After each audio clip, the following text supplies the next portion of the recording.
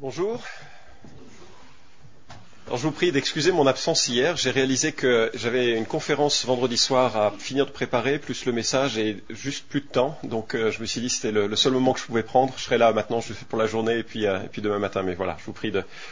J'ai pas obtenu de mots d'absence de mes parents, mais j'espère que vous manifesterez de la grâce. Alors on a regardé la dernière fois un petit peu on a fait un petit parcours des pratiques occultes avec déjà le vocabulaire de l'Ancien Testament, le vocabulaire du Nouveau Testament. On a essayé de faire un peu une cartographie des pratiques en soulignant que le problème principal, véritablement, me semble-t-il, c'est le problème de la confiance. Et je crois que c'est le thème de toute l'Écriture, enfin le thème au regard de l'homme, la gloire de Dieu, la volonté de Dieu, la souveraineté de Dieu bien sûr est l'autre thème, mais il est par rapport à notre préoccupation, ce que je voudrais souligner, c'est que Dieu attend des hommes qu'ils placent pleinement leur confiance en lui. Pour avoir confiance dans sa providence, même si parfois les années sont difficiles, avoir confiance dans la manière dont il gère l'avenir, avoir confiance dans ce qu'il dit, dans la parole, et toutes les pratiques occultes sont des substituts de ces choses-là. C'est une manière de détourner les yeux de celui qui est notre sauveur, notre maître bienveillant, pour avoir confiance dans des choses qui sont fausses, mensongères, emprisonnantes. Et ce que l'on a vu aussi, c'est qu'à partir du moment où on met le doigt dans ces pratiques, on peut se retrouver, mais ce n'est pas nécessairement la formation absolue, mais on peut se retrouver dans une situation un peu troublante ou gênante, au minimum dans ce que la Bible décrit comme une communion avec les principautés, une communion avec les démons, et jusque la situation la plus extrême que nous ayons dans la Bible, la démonisation. Alors il y avait probablement une concentration supérieure de démoniaques du temps de Jésus par le fait justement que le Fils de Dieu était sur terre et que peut-être qu'autour ça cognait, si je puis dire, dans les lieux célestes. En même temps, je pense que j'avais fait le lien entre les mensonges du diable et les conceptions du monde qui entourent les contrées. J'ai l'impression que l'œuvre du diable est différente dans certaines contrées animistes, par exemple, qu'elle ne l'est dans les contrées rationalistes, même s'il y a le même menteur, mais il ment différemment, et peut-être que la présence ou la manifestation de ce menteur est peut-être différente d'une culture à l'autre. Ce qui va nous préoccuper ce matin, c'est la question de la délivrance, et qu'est-ce que l'on fait de toutes ces situations, en sachant que je vais encore me faire quelques amis. Alors, pour éviter tout malentendu, je voudrais juste souligner ce que j'avais souligné comme grand cadre théologique général. Dieu règne de manière absolue. On est d'accord, je n'ai pas besoin de le souligner dans ce milieu, ça me rassure. Christ a obtenu une victoire absolue sur tous les adversaires qui sont contre Dieu. L'Évangile contient la victoire de Dieu. Ces deux points, on va les développer un peu plus tout à l'heure. Et puis le Saint-Esprit équipe ses enfants à cette victoire. Je crois que la présence du Saint-Esprit, l'intercession du Saint-Esprit nous permet de faire face à certaines et d'accompagner aussi ceux qui sont dans des situations délicates. Toutefois, cela n'empêche pas qu'il existe un combat substantiel et réel et qu'il ne faudrait pas non plus minimiser sous prétexte que Dieu est souverain. C'est un peu comme ceux qui font plus d'évangélisation ou ne proclament plus l'évangile parce que Dieu est souverain. C'est un peu dans cette même lumière que je voudrais souligner que ce serait une fausse compréhension, me semble-t-il, de la souveraineté de Dieu. Et donc on est dans une situation où à la fois on est avec un Dieu qui est victorieux, avec un évangile qui est victorieux et avec une réalité que Dieu nous apprend, semble-t-il, ou se plaît à nous apprendre la réalité de régner avec lui, et que ça commence maintenant. On est dans un centre de formation. La vie chrétienne est une formation à son règne dont nous jouirons pleinement dans l'éternité.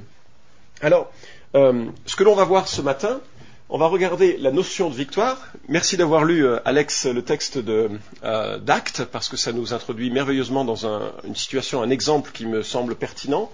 Donc, on va regarder l'exemple d'Éphèse. Et après, nous parlerons de deux approches de délivrance.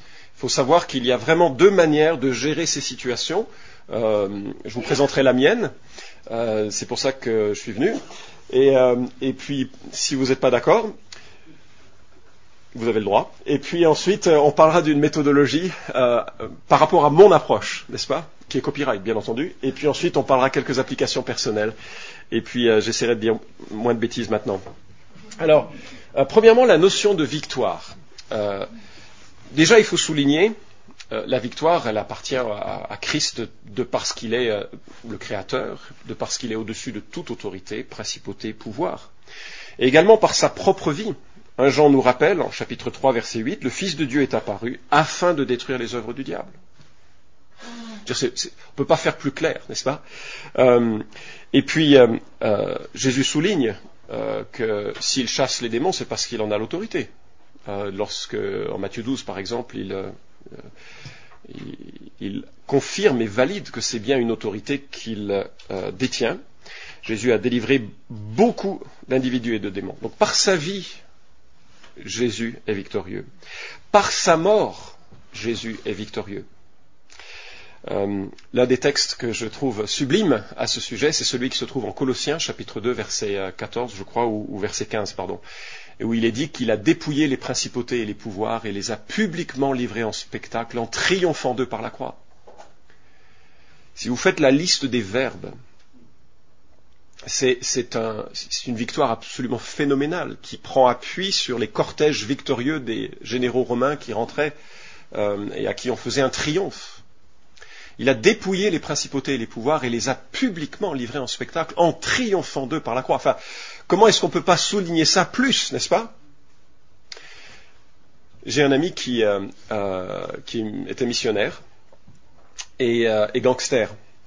Enfin, avant sa conversion. Il y a eu un changement entre. Mais c'était un gentil gangster. Enfin, c'est-à-dire qu'il voulait pas faire de mal. C'est-à-dire qu'il avait un revolver, mais il voulait pas faire de mal, donc il enlevait les balles du revolver.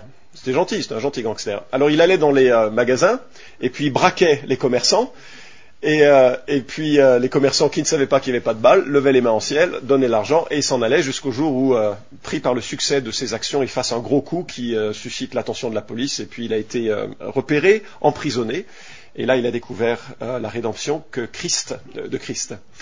Mais j'aime bien cette situation, enfin non, je n'aime pas sa situation, c'est quand même du péché, mais j'aime bien l'image d'un revolver qui n'a plus de balles.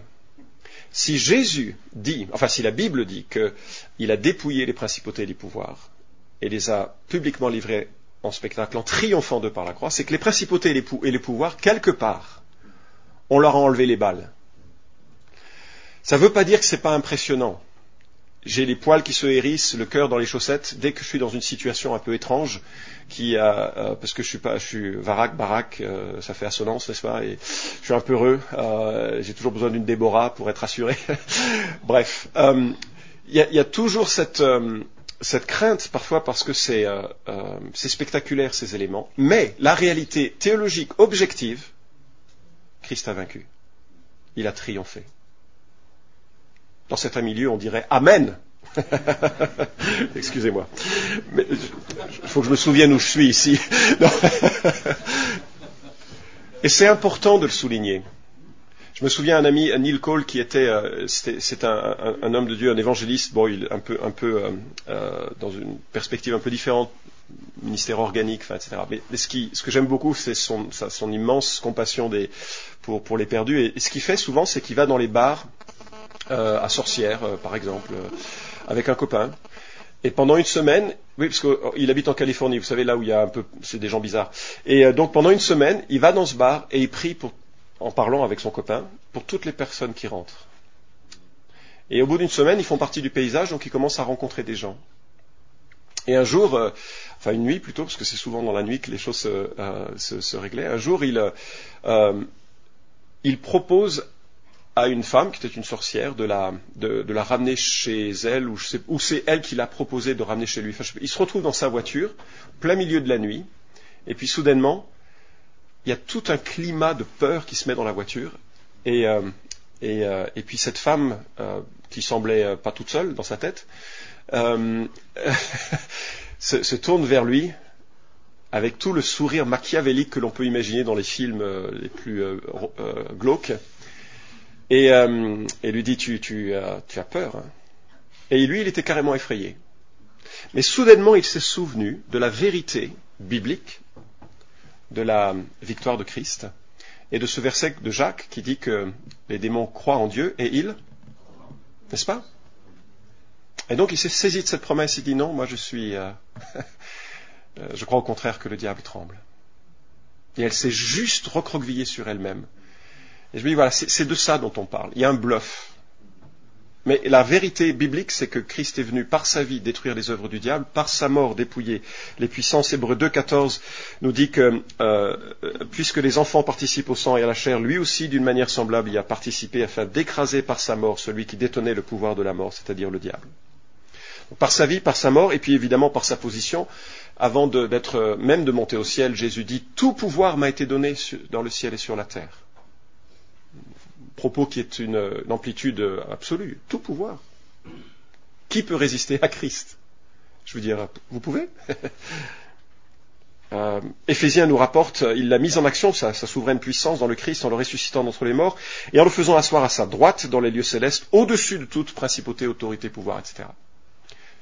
Par sa vie, par sa mort, par sa position, Christ est supérieur. Hébreux 1 nous rappelle qu'il s'est assis à la droite de la majesté divine dans les lieux très hauts, devenu d'autant supérieur aux anges qu'il a hérité un nom bien différent du leur. Colossiens 2,10 nous dit que Christ est le chef de toute principauté et de tout pouvoir. N'est-ce pas? Donc c'est important de le souligner. Lorsque Dieu sifflera la fin du match, quand bien même cette expression sera appropriée, aucun ange ne résistera. Et ils seront plongés dans le lac de feu, d'ailleurs, qui a été créé pour eux. L'enfer a d'abord été créé pour le diable et ses anges. Hélas, les hommes et les femmes qui l'ont suivi en quelque sorte ou ont rejeté cette rédemption, ils seront également. Mais la réalité, c'est qu'il est vaincu et qu'un jour vient où ce sera définitif. Deuxièmement, par l'Évangile, la victoire est insérée, je ne sais pas comment le souligner, mais dans l'Évangile. Lorsque Christ dit « Je bâtirai mon Église et les portes du séjour des morts ne prévaudront pas contre elle », qu'est-ce qu'il veut dire? Alors, il y a toute une réflexion, une discussion sur le sens des portes du séjour des morts. L'un des sens évoqués, j'en ferai pas l'exégèse, c'est pas mon sujet, mais c'est peut-être dans le sens du lieu d'autorité du séjour des morts, et ce qui va bien avec la notion du diable qui en avait en quelque sorte cette autorité temporaire et quelque part par usurpation. Et qu'ainsi Jésus dit, mais moi je bâtirai mon Église et même les démons ne pourront rien faire contre elle, même ceux qui tiennent les morts captifs, morts spirituels captifs. Jésus bâtira son Église. Moi, c'est ma grande confiance lorsque je parle avec des gens qui sont accompagnés, de savoir que si Dieu, dans son plan, les a élus avant la fondation du monde pour qu'ils soient à lui, rien n'empêchera ça. Dans l'Évangile se trouve la capacité de la rédemption et de la victoire. Un des textes aussi fondamentaux sur ce sujet, c'est Colossiens 1,13 qui nous dit qu'il nous a délivrés du royaume des ténèbres et il nous a transférés du royaume des ténèbres pour nous transporter dans le royaume de son Fils bien-aimé en qui nous avons la rédemption, le pardon des péchés. Colossiens 1,13 qui est précédé d'une action de grâce, rendez grâce. Moi, l'une des choses que m'inspirent ces situations, c'est que je constate avec bonheur combien Christ est bon maître. Quand je vois les violences que crée l'adversaire, je me dis, mais quelle grâce que Dieu nous ait arrachés du monde des ténèbres pour nous transporter dans le royaume de son Fils bien-aimé. C'est vraiment quelque chose de merveilleux. Par la position du chrétien aussi, nous avons été ressuscités avec Christ dans les lieux célestes, en Éphésiens 2,6, ce qui implique quelque part que nous sommes assis avec lui au-dessus. Il faut aussi souligner l'intercession du Fils de Dieu, l'intercession de l'Esprit de Dieu, la promesse qu'il est capable de nous préserver. Je ne veux pas dire en cela que par l'Évangile, tout est réglé. Vous vous souvenez de mon 5e point, il y a un combat substantiel. Mais néanmoins, je dois m'appuyer sur la vérité objective et théologique que Christ est vainqueur et que le chrétien est vainqueur par association en l'Évangile. Alors, je crois néanmoins que cette victoire doit être enseignée, appliquée et qu'elle connaît des degrés de réussite plus ou moins solides et qu'il y a parfois des situations très étranges. Alors, je vais vous citer une situation que j'ai vécue qui est la mienne. Moi, j'ai grandi dans une famille liée assez fortement à des pratiques ésotériques, occultes. Pour autant, dans une famille aimante et super. Enfin, j'ai beaucoup d'amour et de respect pour mes parents, enfin ma famille, en sens général. On garde de très bons liens, même s'il y a certains sujets, il vaut mieux pas en parler. Mais ils sont toujours dans le nouvel âge, mes parents.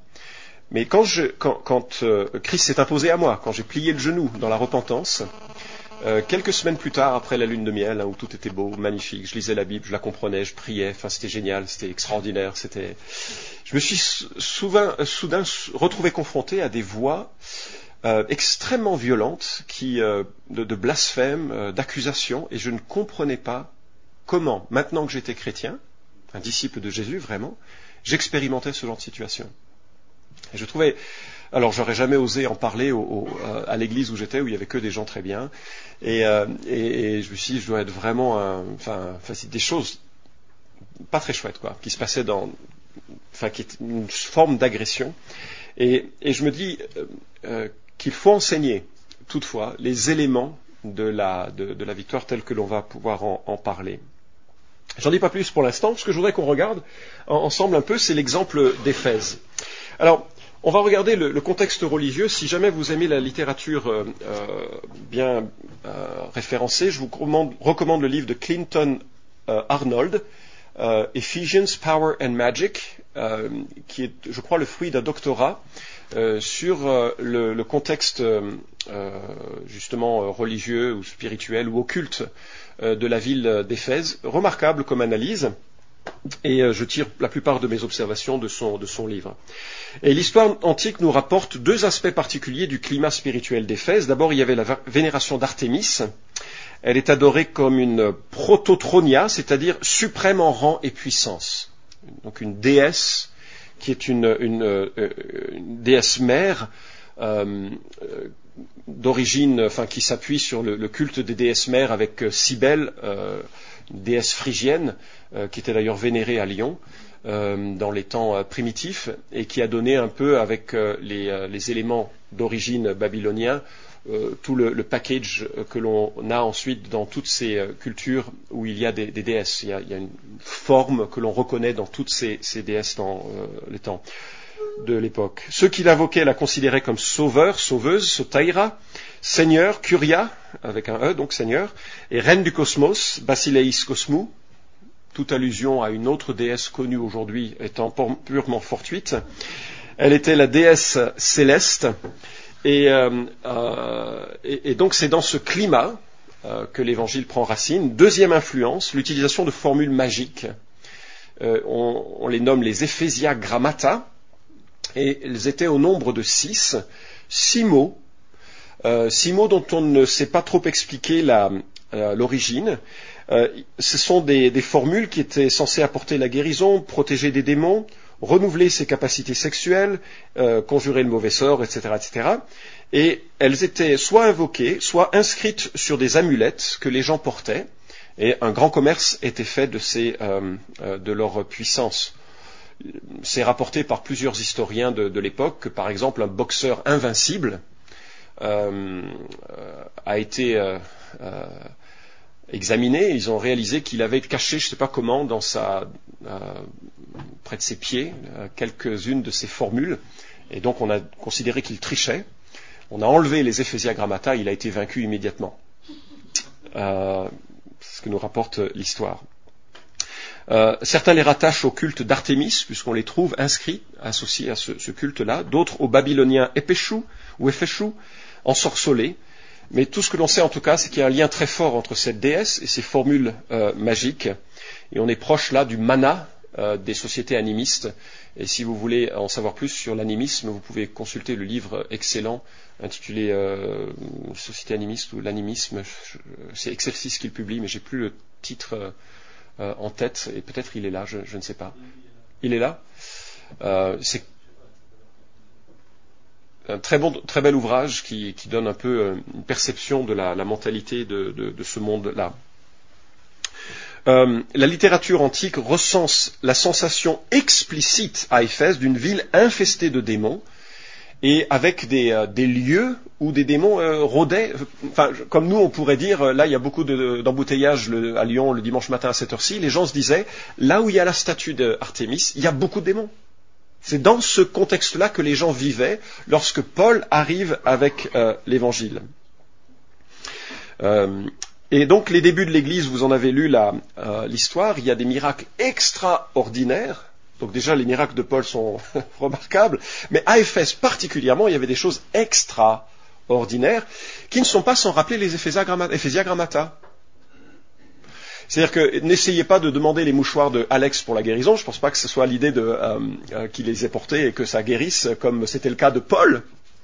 Mais il y a comme une manière de la part du Seigneur de dire, mais vos trucs, Ephésia Grammata, c'est n'importe quoi, et il prend un peu le contre-pied avec des choses dont que Paul utilisait pour s'enlever la sueur de son front, et Dieu les utilisait pour guérir. C'est étrange, hein, d'ailleurs. Et puis on a ce faux miracle, enfin ces exorcistes juifs qui essayent de faire un exorcisme et qui se plantent lamentablement. Et soudainement, la réputation de Christ se répand et l'évangile est planté. Que font les Éphésiens qui se convertissent? C'était une question. Je sais que c'est le matin, comme ça, il faut. Que font les Éphésiens quand ils se convertissent? Ils confessent ce qu'ils ont fait. Quoi d'autre? Ils brûlent leurs documents, ils se débarrassent de... Ça m'a fait penser aux bonbons que tu mentionnais tout à l'heure. Alors, est-ce qu'il faut, je fais juste une petite parenthèse, on reviendra dans l'application des pratiques, est-ce qu'il faut brûler les éléments occultes quand une personne se convertit?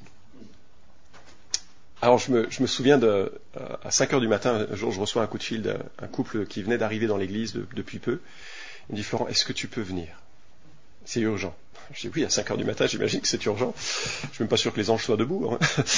Mais c'est une boutade, hein, je crois qu'ils dorment pas. Mais et je lui dis oui, qu'est-ce qui se passe? Il dit on a accueilli un ami qui est de passage et on a passé la nuit. Enfin, il semble possédé. Enfin, il y a vraiment des choses bizarres. Puis je lui dis j'y vais. Hein.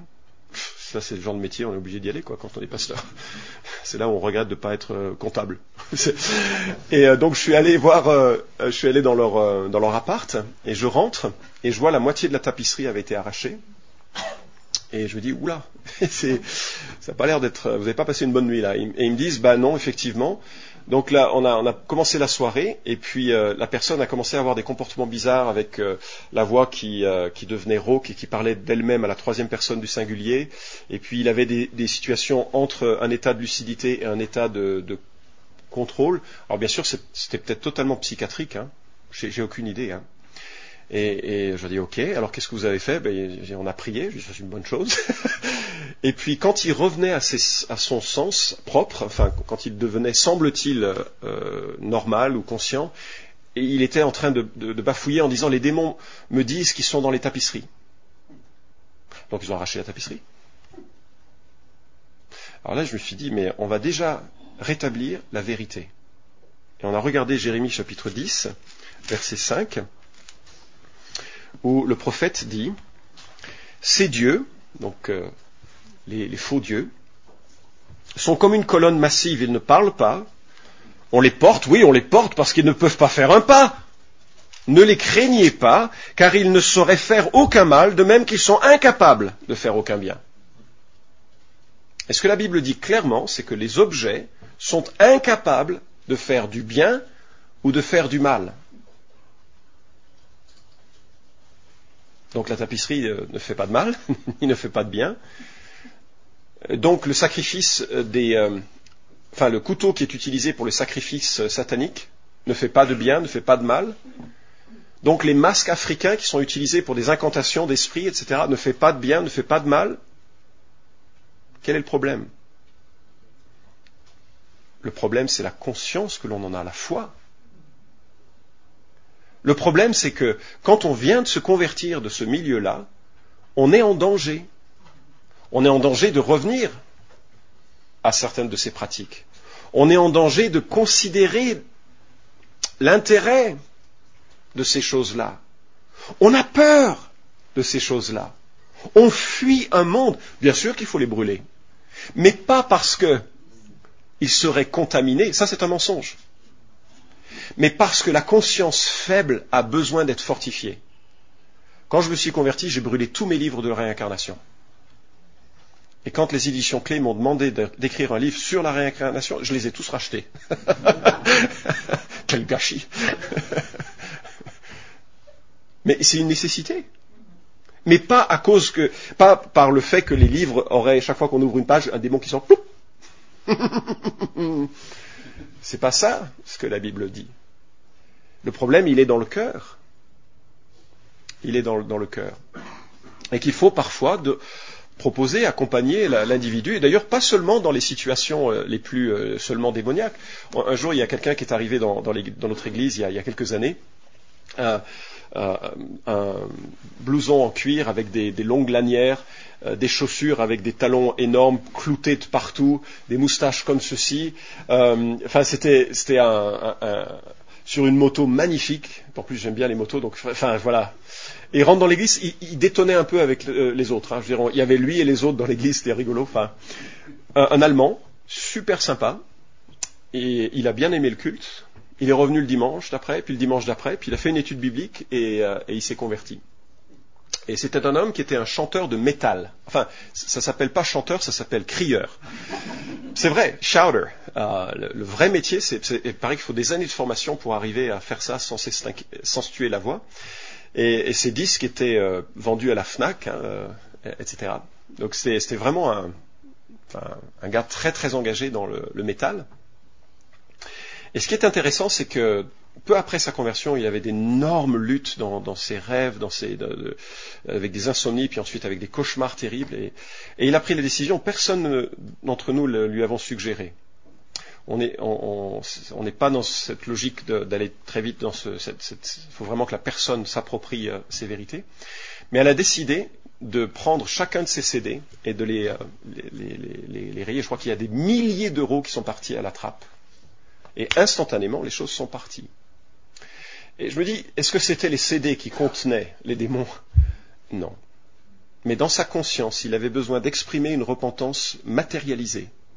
De la même manière que le drogué, parfois, qui prend conscience qu'il a besoin d'un changement important, a besoin de faire et d'établir une coupure assez radicale avec sa manière de penser. Quand ma femme était dans la drogue avant de sa conversion, elle est sortie du bureau du pasteur, elle a regardé où elle venait de donner sa vie à Christ, de se repentir de ses péchés, et elle ouvre son sac à main et elle voit les pipes à hashish. Enfin, je connais pas trop comment ça marche, je n'ai pas eu cet arrière-plan, mais elle dit, mais c'est plus pour moi. Elle l'a pris, elle l'a jeté dans les poubelles de l'église, elle est partie.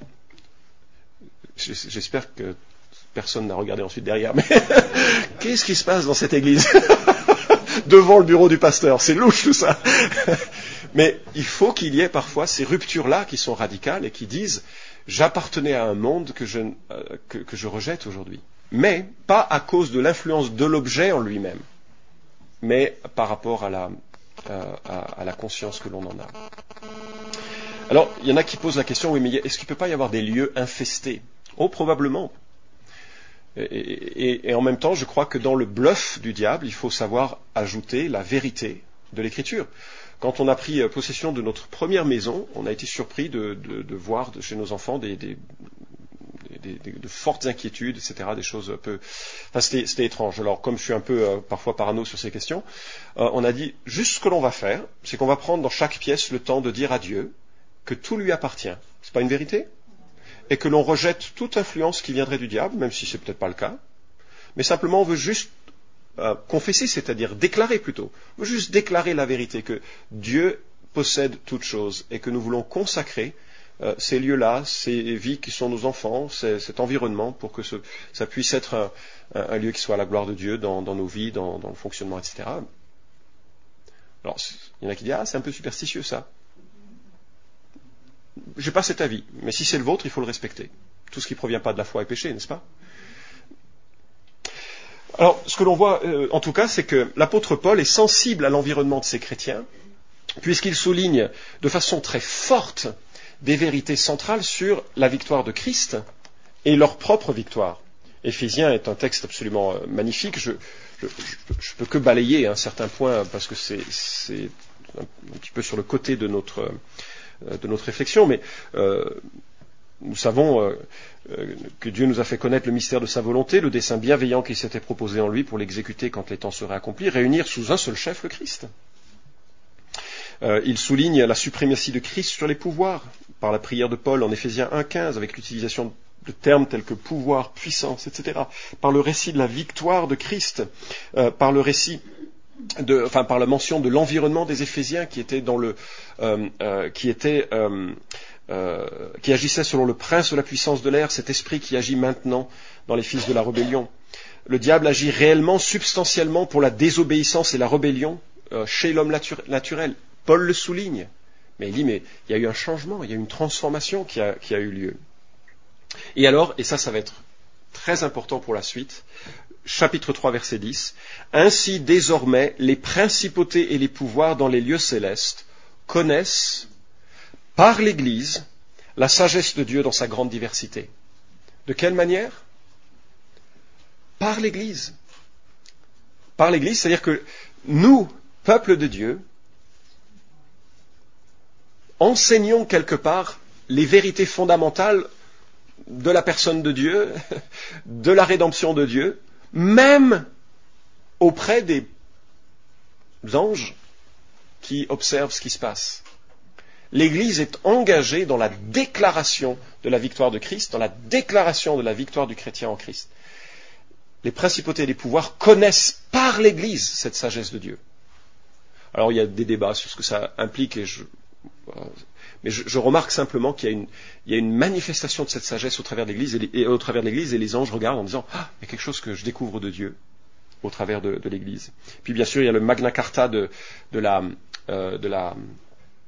lutte spirituelle avec Éphésiens chapitre 6, qu'on ne peut pas ignorer, c'est le passage le plus long sur la question et qui est très, très approprié pour des gens qui viennent d'un milieu occulte. Alors, quand on parle de délivrance, on est confronté à deux types d'approches.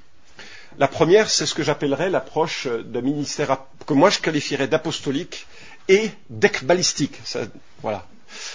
Ekbalistique, c'est-à-dire, c'est le verbe, ça vient du verbe grec ekbalo, qui est utilisé chaque fois pas chaque fois, mais souvent quand Jésus et les apôtres chassent des démons. Ils chassent hors d'eux, ils jettent hors d'eux, ekbalo. Et donc les ministères ekbalistiques sont les ministères d'exorcisme classiques dont on entend parler, dans certains milieux qui sont très favorisés, et des milieux où on cherche à identifier le démon de l'individu, et on essaye de trouver le nom de ce démon, on lui demande de partir au nom de Jésus-Christ. J'ai été formé dans cette logique, aujourd'hui je la récuse. J'estime qu'elle n'est pas biblique, et qu'elle est en fait contre-productive, et qu'elle est dangereuse, parce qu'elle ne met pas malheureusement, le temps va passer trop vite pour en parler, mais sachez simplement que souvent ce sont des situations qui nous proviennent de l'analyse que l'on fait de Marc 16. En mon nom, ils chasseront des démons. Et toute la section de Marc 16, si on imagine ou on suppose ou on accepte qu'elle fait partie de la Bible, toute cette section de Marc 16 me semble concerner essentiellement les apôtres.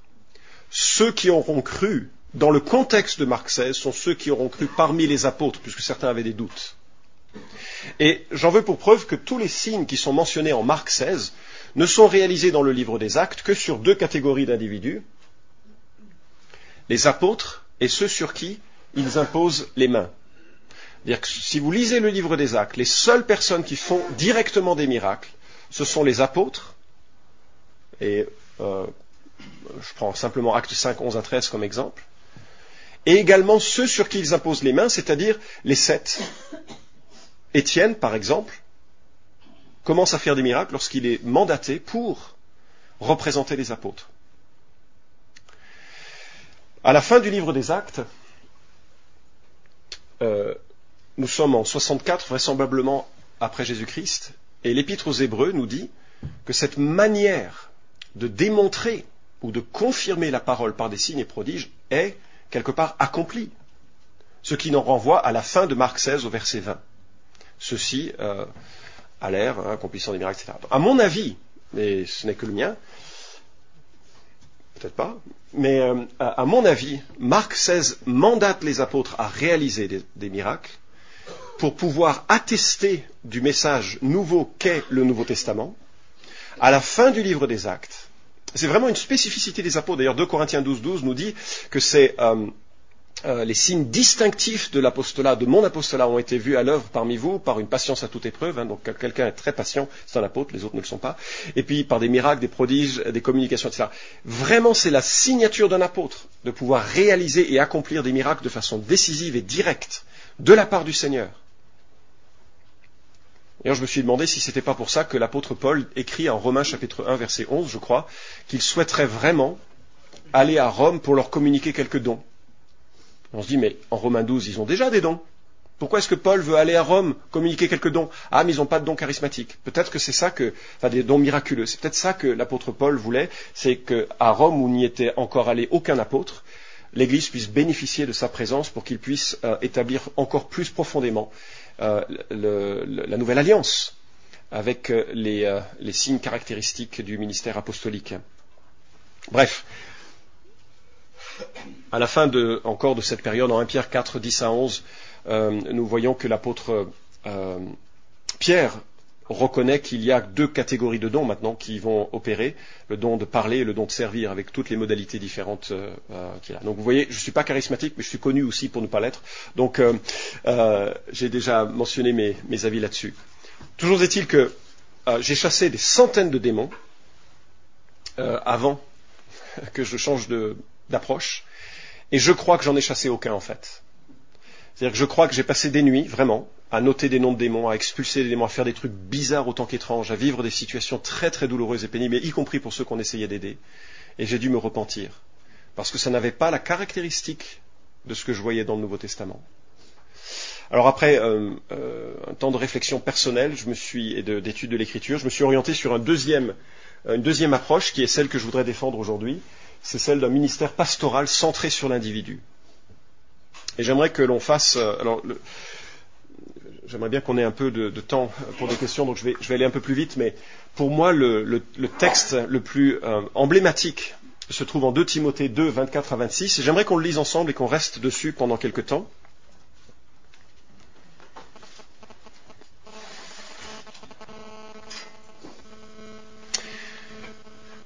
Or, il ne faut pas que le serviteur de Dieu ait des querelles.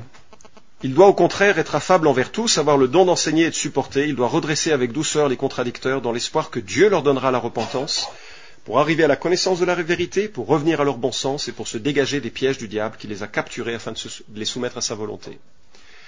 S'il vous plaît, identifiez les acteurs mentionnés dans ce texte.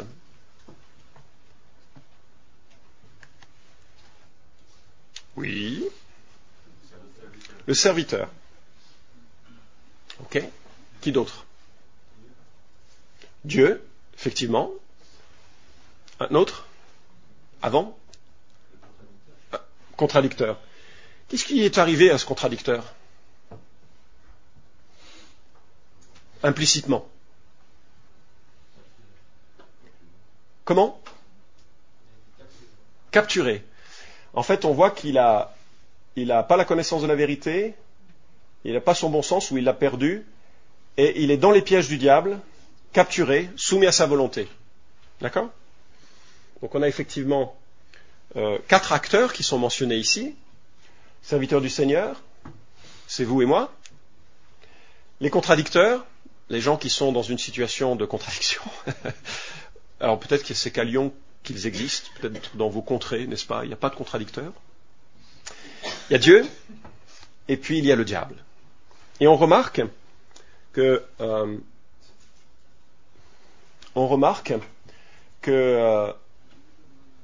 Dieu a pour objectif de donner quoi? La repentance, qui engendre quoi? Par rapport à ce qui nous intéresse? À libérer des pièges du diable. Et moi, je vous suggère que nous avons ici la recette principale que nous devons employer quand nous sommes en situation avec des gens qui sont dans l'occultisme ou qui sortent de l'occultisme. C'est-à-dire que nous devons avoir cette perception que Christ est victorieux, que l'Évangile est victorieux et que notre objectif, c'est d'enseigner l'individu en sorte que Dieu lui donne, et c'est vraiment que Dieu qui peut le donner, cette repentance. Alors, j'ai pas besoin de le démontrer là, hein, c'est Dieu qui donne la repentance. Et cette repentance a des conséquences très très directes. On se dégage des pièges du diable. Un autre verset qui me semble emblématique de cette approche, c'est Jacques chapitre 4. Soumettez-vous donc à Dieu. Quelle est la suite? Résistez au diable. Quelle est la promesse? Ça, c'est notre travail. On doit enseigner. Et peut-être que l'on est trop frileux dans nos civilisations un peu rationalistes. On est peut-être trop frileux par rapport au diable, au démon. Parce que je ne pense pas qu'on n'aura jamais à gérer le diable en personne. Mais par rapport au démon, à devoir souligner que c'est pas contre la chair et le sang qu'on lutte, c'est contre des principautés, des pouvoirs réels, des démons. Parfois au travers de vérités, enfin de mensonges donc, hein, de schémas de pensée, parfois dans des relations très conflictuelles, très réelles, très tangibles. Et il faut apprendre à se soumettre à Dieu, première étape, résister au diable, deuxième étape, et avec cette assurance qu'il fuira.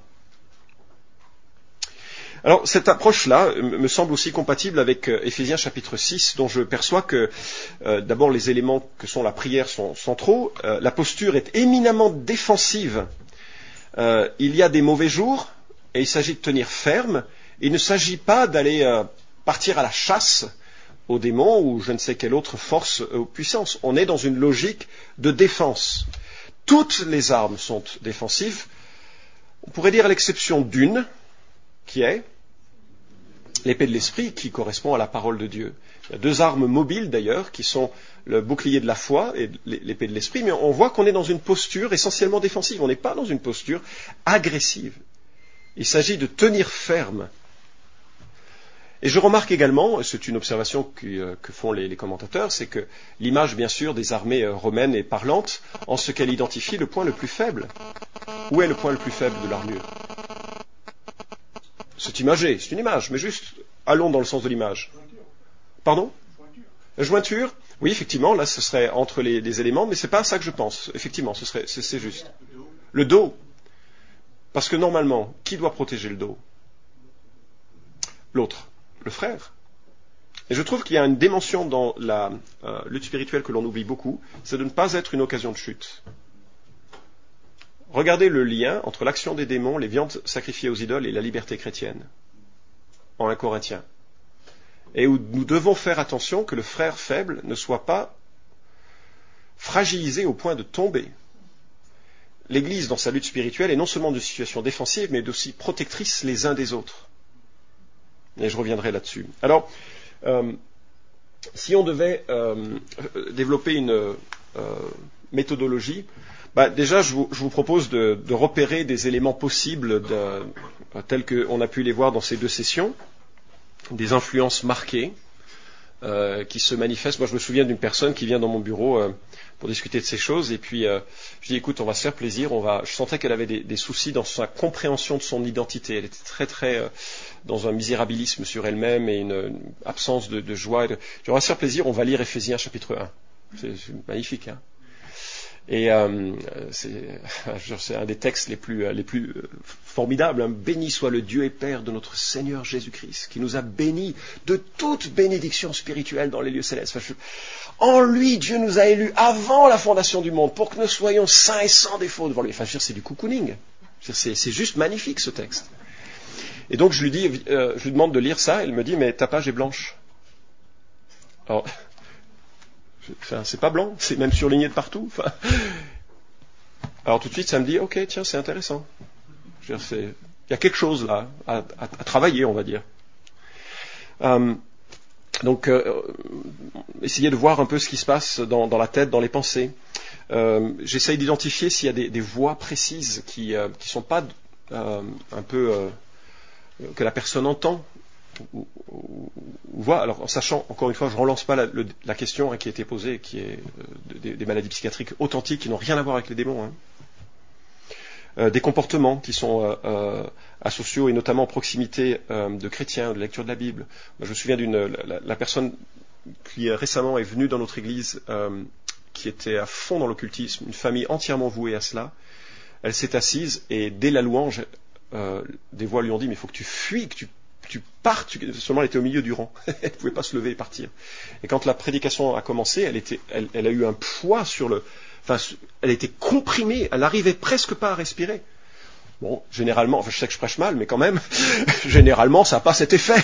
Je me dis, il y a probablement quelque chose. Et effectivement, au fil du temps, on a pu l'accompagner et l'aider. Des dons médiumniques ou paranormaux, etc. Des éléments possibles à repérer. Et maintenant, je voudrais que l'on voit, et que je vais terminer là-dessus, avec 7 pratiques fondamentales. Prier pour une illumination puissante des vérités chrétiennes. Même dans l'évangélisation.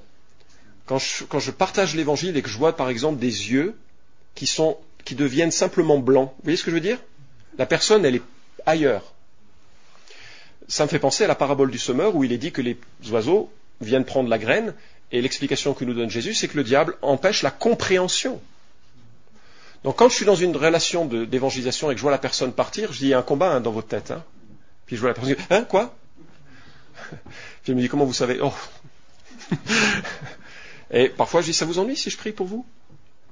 Et je prie que Dieu éclaire. C'est un miracle de toute façon quand la personne comprend. Donc autant l'admettre de suite. Enseigner l'évangile dans la puissance de l'esprit, ça veut dire notamment identifiant les points de mensonge ou de blocage, en relevant ce qui est une opposition, les forteresses qui s'opposent à la compréhension de l'évangile. Enseigner la victoire objective du Christ. J'ai évoqué les passages tout à l'heure qui en parlent. C'est une vérité qu'il faut absolument souligner pour que la personne ait une assise de foi suffisante pour faire face à des situations aussi oppressantes que peuvent être la présence d'un démon dans une pièce. Même Luther, à un moment donné, a jeté son encrier, je crois, c'était pas son café. S'il était au XXe siècle, ce serait son café. Mais son encrier parce qu'il avait conscience d'une présence.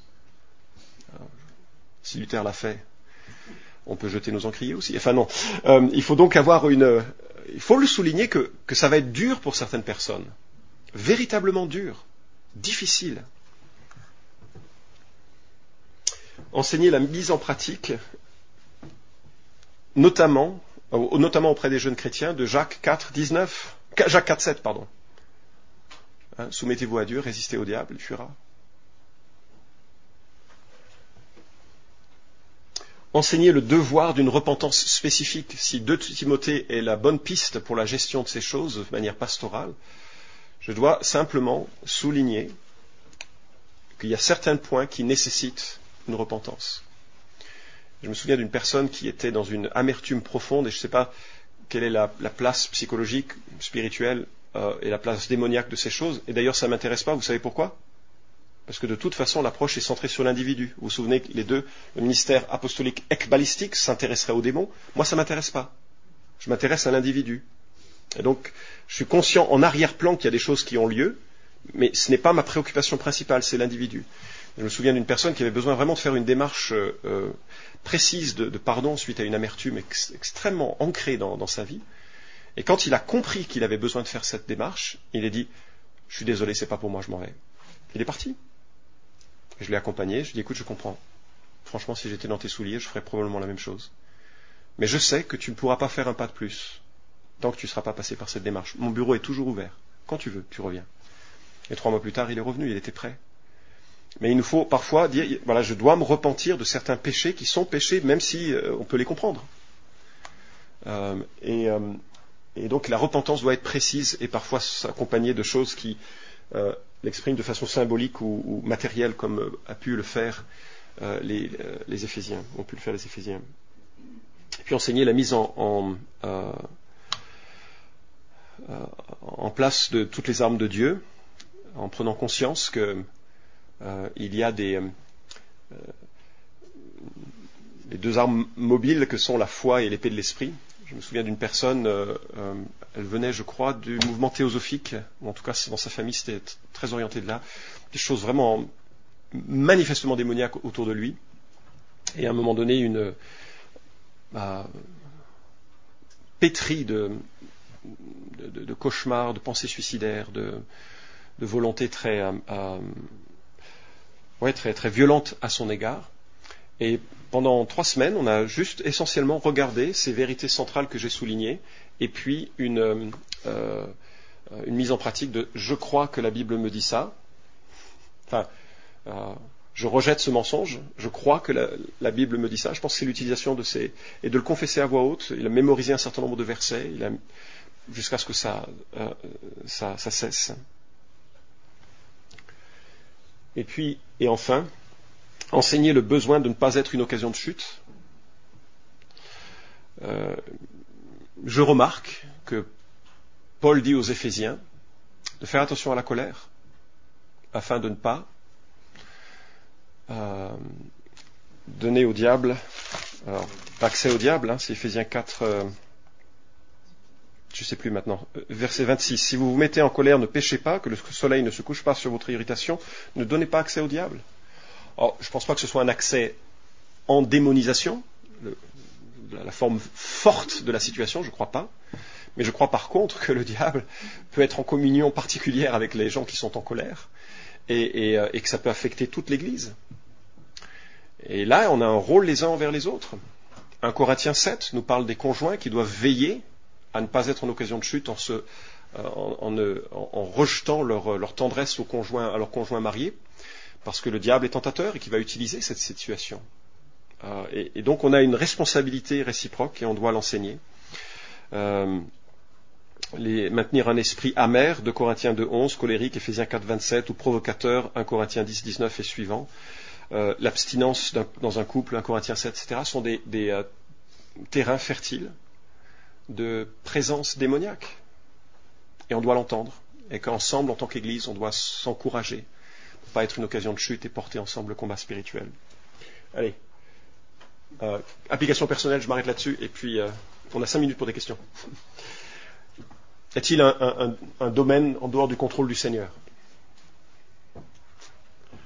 Certains moments, je peux répondre différemment à cette question. Mais je dois m'en repentir. Tous les jours, on doit apporter chaque fois que le Seigneur nous reprend. Ai-je consciemment renoncé dans la repentance à tout pouvoir, plaisir, connaissance de type démoniaque ? Y a-t-il des vérités bibliques que je rejette, des mensonges ou perspectives personnelles que je préfère ? Suis-je une occasion de chute pour mon conjoint, pour un frère, pour l'Église, pour un non-croyant ? Je vais juste prier là, puis on va ouvrir à des questions. Okay ? Dieu et Père, nous nous humilions devant toi en reconnaissant très, très volontiers que nous sommes faibles, pécheurs et indignes du salut que tu nous as accordé en Christ. Et nous ne pouvons que nous émerveiller de la bienveillance manifestée en Jésus. Tu nous as transportés du royaume des ténèbres. Tu nous as établis dans ton royaume. Tu nous as adoptés en tant qu'enfants, fils et filles de Dieu. Tu nous as fait asseoir avec toi dans les lieux célestes et nous attendons avec impatience l'ultime révélation du Fils de Dieu. Seigneur, je prie pour que toutes les choses qui ont été dites cet après-midi soient vraiment filtrées par ta parole. Ce matin, soient filtrées par ta parole. Je prie pour que tu donnes du discernement à chacun et que tu ne gardes dans nos cœurs que ce qui venait de toi et que tu effaces le reste. Je prie que tu nous équipes aussi pour ceux et celles qui nous entourent, qui souffrent parfois et parfois sont en lutte avec les démons. Pour que tu nous qualifies paisiblement à enseigner la bonne nouvelle, la rédemption, la délivrance de Jésus-Christ. Pour ta gloire. Amen. Merci.